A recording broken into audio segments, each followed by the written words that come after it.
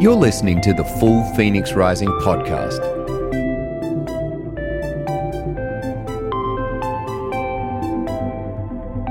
A church as a positive disruption for good.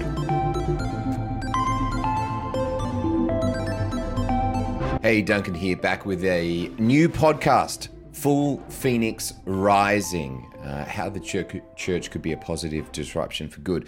It's a double barrel thing. So first of all, it's a micropod. My goal is to do a thought that's not necessarily complete and opens up discussion on a topic with the view, hopefully, then to have further good, healthy conversations about it. 10 minutes long. The other thing that it is reflections on 25, 30 years of church. Things that maybe are helpful for the season of church that we find ourselves in. Again, I'm not trying to solve anything. I'm just saying, okay, based on the history of what I've experienced already, what are some of the moments in church that were really helpful, really defining? And it kind of revolves around this idea of real-time grace.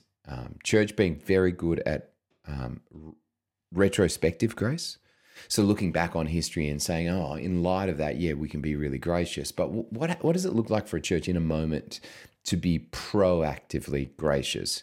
And that applies on one hand to social justice issues, which is this positive disruption for good. And then the second part of that is just on the home front at the church. What does it look like to be a positive disruption for good with the administration of this real-time grace?